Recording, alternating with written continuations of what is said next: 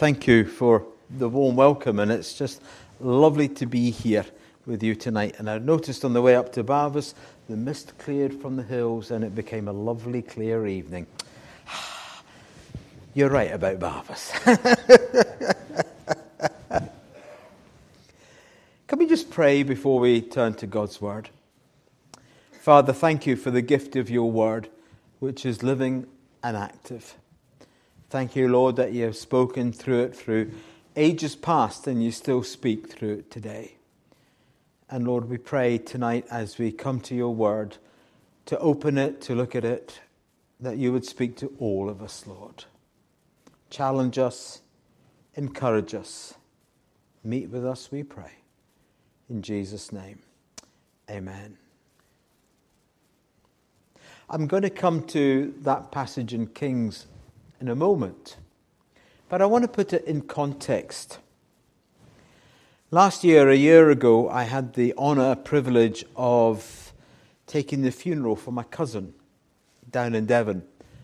And she asked me to speak on Psalm 23, a psalm which we know well. I'm sure we do. And as I was preparing, I thought that Psalm 23 is about a life lived forward.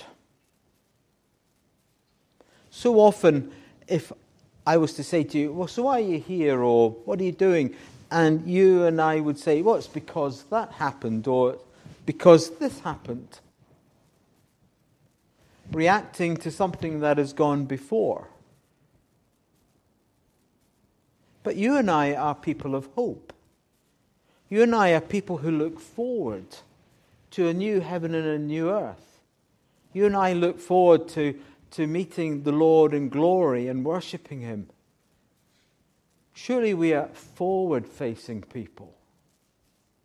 I was at a conference a while ago, and as just part of an icebreaker, the guy who was leading the conference said, I want you to change your life story and say, what I'm doing, what are you doing? Not because, but in order to. Because God is moving forward. God is working in this world in order to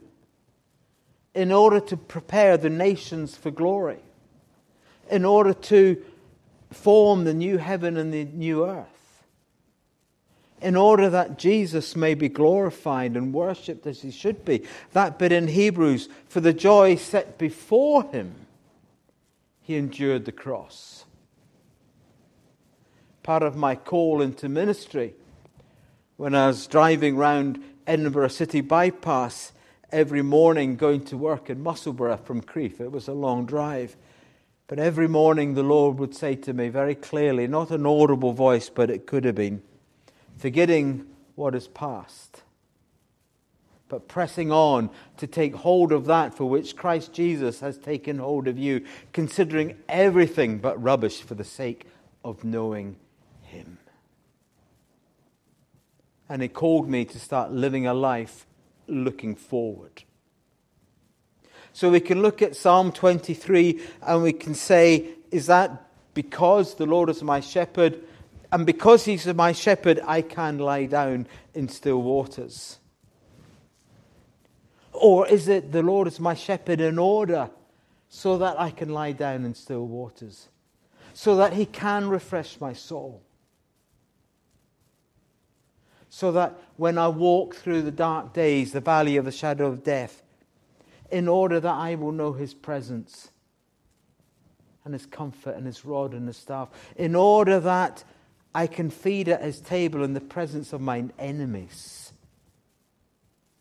He has taught me, He has led me, He has equipped me to move forward.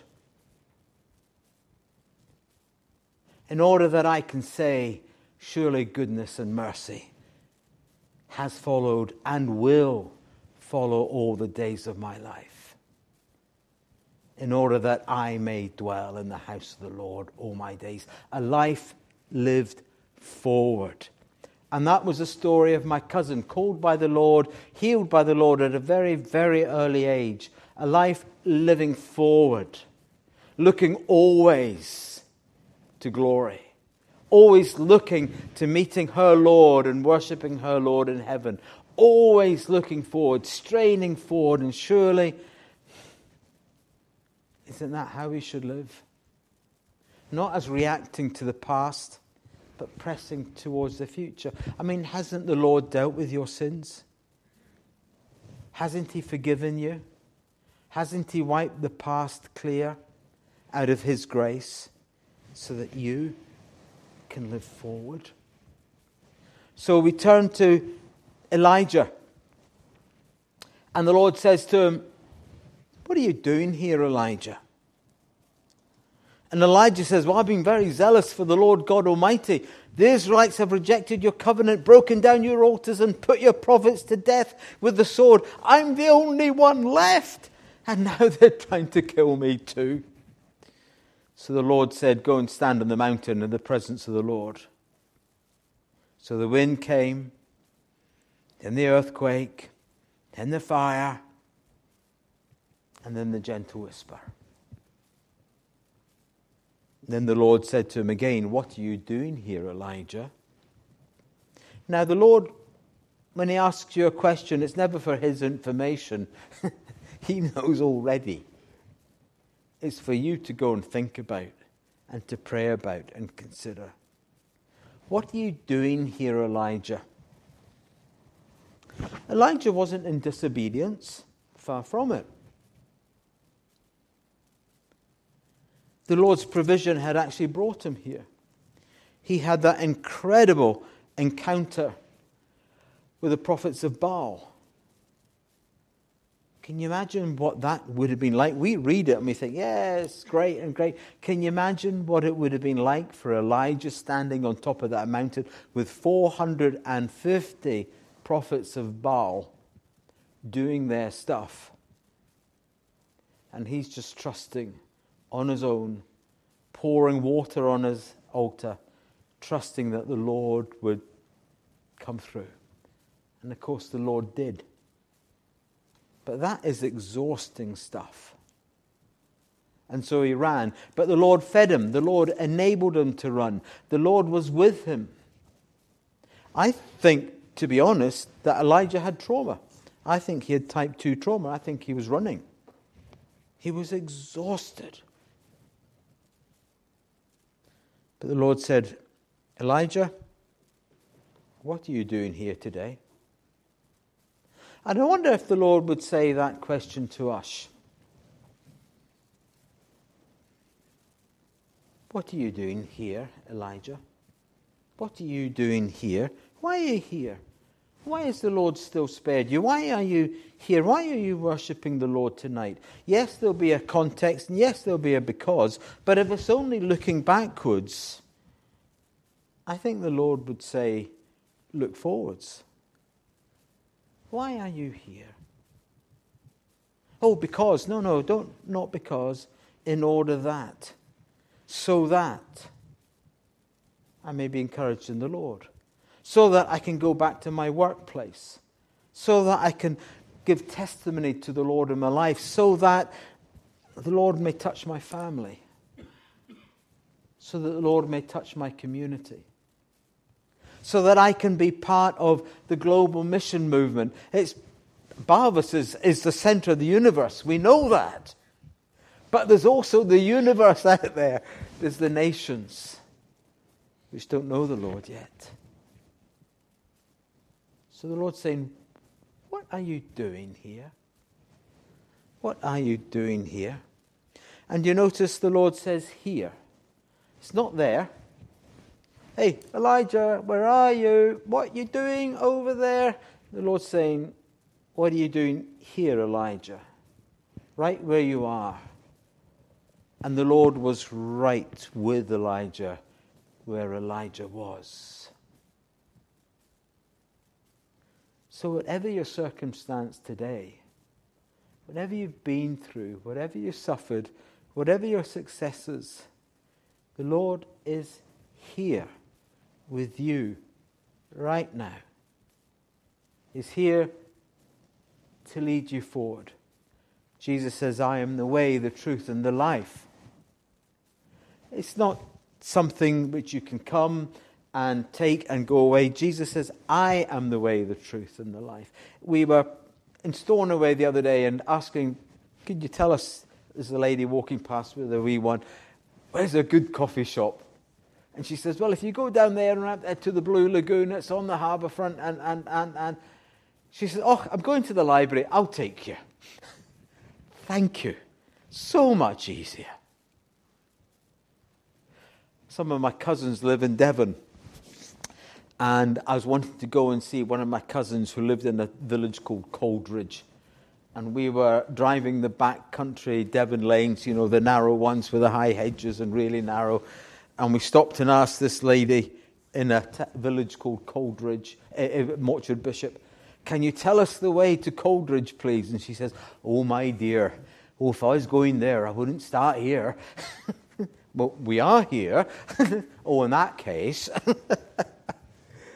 the Lord is here. And he will lead you personally. He leads you, he guides you, he takes you by your hand so that you can live a life lived forward. If you think the Lord's Prayer, I've got it written here in front of me. The Lord's Prayer is a progression leading forwards. It says, forgive us our debts as we forgive our debtors. Lead us not into temptation, leading, going forward, but deliver us from evil, for yours is the kingdom, the power and the glory. Now we have an opportunity, we have a choice to make when the Lord says, what are you going to do? What are you doing here, Elijah? We have a choice. We can armour up, so to speak. We can get all defensive and say it's their fault or whatever. And we can blame everybody else. We can dump everything. And Jesus says part of our journey is to forgive. Forgive our debts as we forgive our debtors. And then the prayer which the Lord taught us goes on to say, and lead us not into temptation. The temptation is to get defensive. The temptation is to hit out. The temptation is to say no. And Jesus says, of course there are other meanings in there as well, but allow the Lord to work in your life.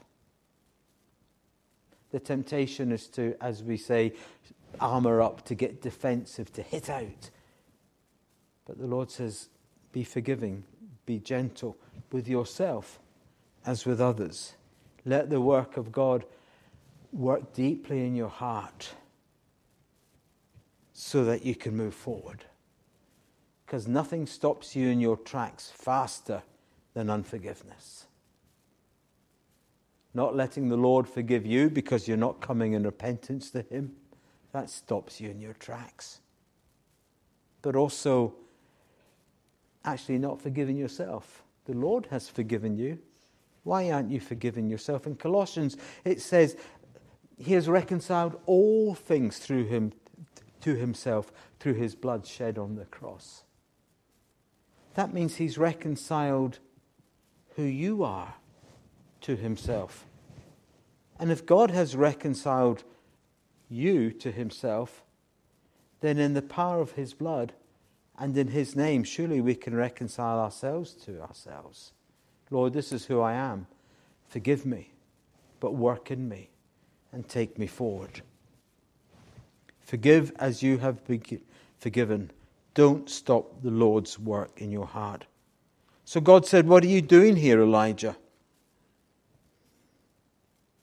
What are you doing here, Elijah? Elijah needed to meet with God again. Do you remember at the beginning of Elijah's call way back in chapter 17? Elijah the Tishbite from Tishbe in Gilead said to Ahab, he had to run, and the Lord said, go to Kerith Ravine and I will feed you there. The ravens will bring you food. Was the Lord calling Elijah back to that living encounter with him? Do you remember when you first came to the Lord? Do you remember how your heart burned? I do. I remember it clear as though it was yesterday. My heart burned within me. And I think the Lord was saying to Elijah, Elijah, come back. Remember your first love. Remember what it was like when you first came to me. Remember what it was like to have that beautiful sense of sins forgiven, that knowledge of sins forgiven. Remember that, Elijah. Let's go back there again. Let's remember those days. What are you doing here, Elijah? What are you doing here, Elijah? In Leviticus 6, there's a very interesting little verse which a lot of people just gloss over, but I think it's so important. Anybody here got a coal fire? Anybody here got a wood-burning stove? Surely, come on. Anybody here got a wood-burning stove? I'm sure you do. Most of us do now anyway. Leviticus 6:8. The Lord said to Moses, give Aaron and his sons this command. These are the regulations for the burnt offering. The burnt offering is to remain on the altar hearth throughout the night till morning. And the fire must be kept burning on the altar. We understand that. The priest shall then put on his linen clothes with linen undergarments next to his body, and shall remove the ashes of the burnt offering that the fire has consumed on the altar, and place them beside the altar. Then he is to take off these clothes and put on others, and carry the ashes outside the camp to a place that is ceremonially clean. The fire on the altar must be kept burning. It must not go out. When we've sacrificed to the Lord, lived a life to the Lord, when we've seen successes or failures, things which embarrass us or shame us, or things that encourage us, they can be like sacrifices. But yesterday's coal or wood turns to today's ashes.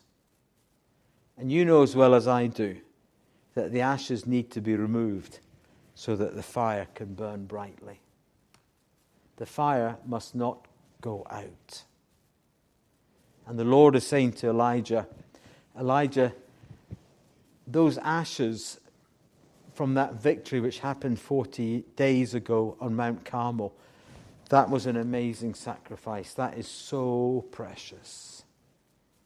But it's yesterday's sacrifice. It's yesterday's victory.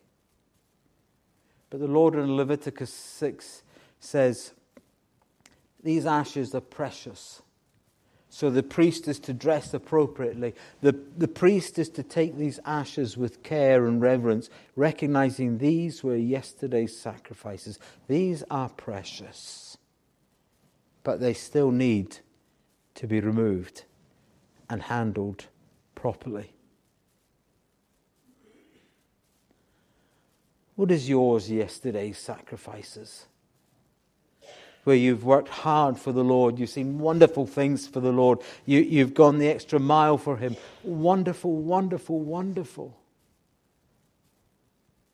But are they stopping you burning brightly today? Do you need to release them to the Lord?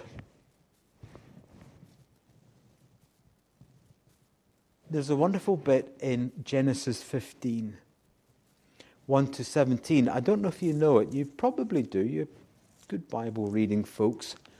And we've referred to it already this evening, about the covenant that God made with Abraham. Do you remember that God said to Abraham, I'm going to make your children, your inheritance as the stars of the sky, innumerable. And Abraham says, how's this going to happen? And God said, well, I'll do it. Now, I'm going to make a covenant with you. Now, I want you to take some animals, split them in two carcasses, put one on either side. And I'm going to make a covenant with you to give you my promise that this will happen. Now we read elsewhere in Jeremiah, we read about a covenant being made, a covenant being cut. You cut a covenant. It's a bit like a contract, but it's much more so. And a cut of a covenant is cutting these carcasses, these things in two. So the two people who are making this covenant walk between the cut carcasses, and they both agree that if either of them breaks the covenant, then what is happening to these carcasses will happen to them. Jeremiah, I think it's 36, round about there. So God says, Abraham, I'm going to make a covenant with you. Take these two carcasses and put them side by side. And do you remember what happens next? Abraham falls into a deep sleep. And there is what we would call a theophany, a presence of God. A smoking brazier, a smoking pot passes between these carcasses. And God is saying to Abraham, Abraham, I'm making a covenant with you. I'm cutting a covenant with you. And by that smoking pot, by the presence of God on his own, going between the carcasses, God says the most incredible thing. Abraham, I'm making a contract. I'm making a covenant with you. And if either of us break this covenant, I'll take the blame. I'll take the penalty. God says, Abraham, I'm making a covenant with you. And if you break the covenant, Abraham, I'll take the blame. I'll carry the consequences. Which is, of course, exactly what the Lord did on the cross. Exactly. Way back in Genesis 15, God says, this is the kind of God I am. I'll take the blame. I'll take the consequences. Just come to me. Repent. Come to me and pray. So this is the God who's saying to us tonight, what are you doing here? Oh, I don't know if I can release this to you, Lord. Or I don't know if I can let this go. Or I don't know. This is the God we're coming to, who cuts a covenant with you and says, I will take the blame. I will carry the consequences, which he has done on the cross. So you can be set free to get up and follow the Lord of Lords, the King of Kings. So you can follow him onwards into the future. So you can live a life not because, but in order to. What are you doing here? Why are you here? Why has the Lord called you here tonight? Why has the Lord called you to Barvas? Why has the Lord brought you to Lewis? Why are you here? And don't say because. That's the context. But the Lord says, I want you to live a life forward. What are you doing here? Why are you here? What do you need to release to the Lord tonight? Do you need to release the Lord sin? Rebellion, where you have just actually said blatantly to the Lord, no, I'm not doing that. Could be. That's between you and the Lord. Or do you need to release the Lord past successes? Nostalgia, I remember the good old days. Oh, they were great. I can remember the good old days when the Lord did some amazing things. But that's yesterday. I'm living forwards. Or how about past failures? We think, oh, I can't do that again. That was too painful. That cost me too much. What do you need to give up? What do you need to let go? Shame, hurts, offences. Well, I'm not speaking to them again. They need to make the first move. You stop dead in your tracks. Nostalgia, your safety net. I don't know. That's between you and the Lord. But I just want to ask you the question which the Lord asked Elijah. What are you doing here? Amen.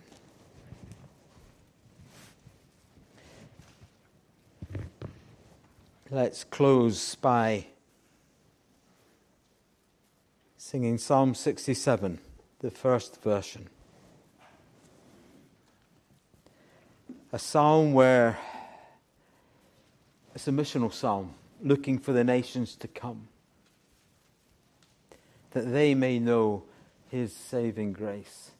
And we're all called to be part of his mission.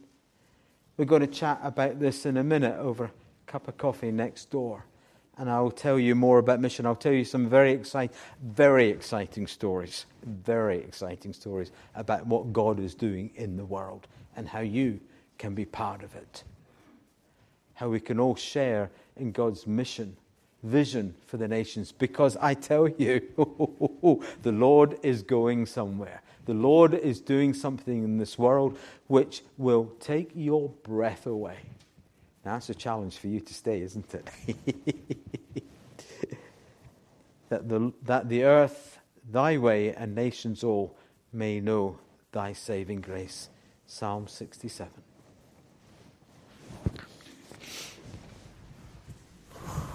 Lord, bless and pity us. Shine on us with thy face.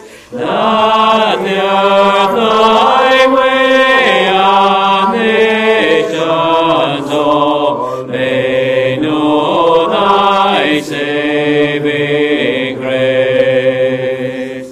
Let people praise thee, Lord. Let people all thee praise. Oh, let the nations be glad in songs their voices raise. Thou justly people judge on earth through nations all. Let people praise thee, Lord. Let them praise thee, both great and small. The earth her fruit shall yield. Our God shall blessing send. God shall us bless, men shall in fear unto our utmost end. And may the God of peace, who through the blood of the eternal covenant brought back from the dead our Lord Jesus, that great shepherd of the sheep, equip you with everything good for doing his will. And may he work in us what is pleasing to him through Jesus Christ, to whom be glory forever and ever. Amen.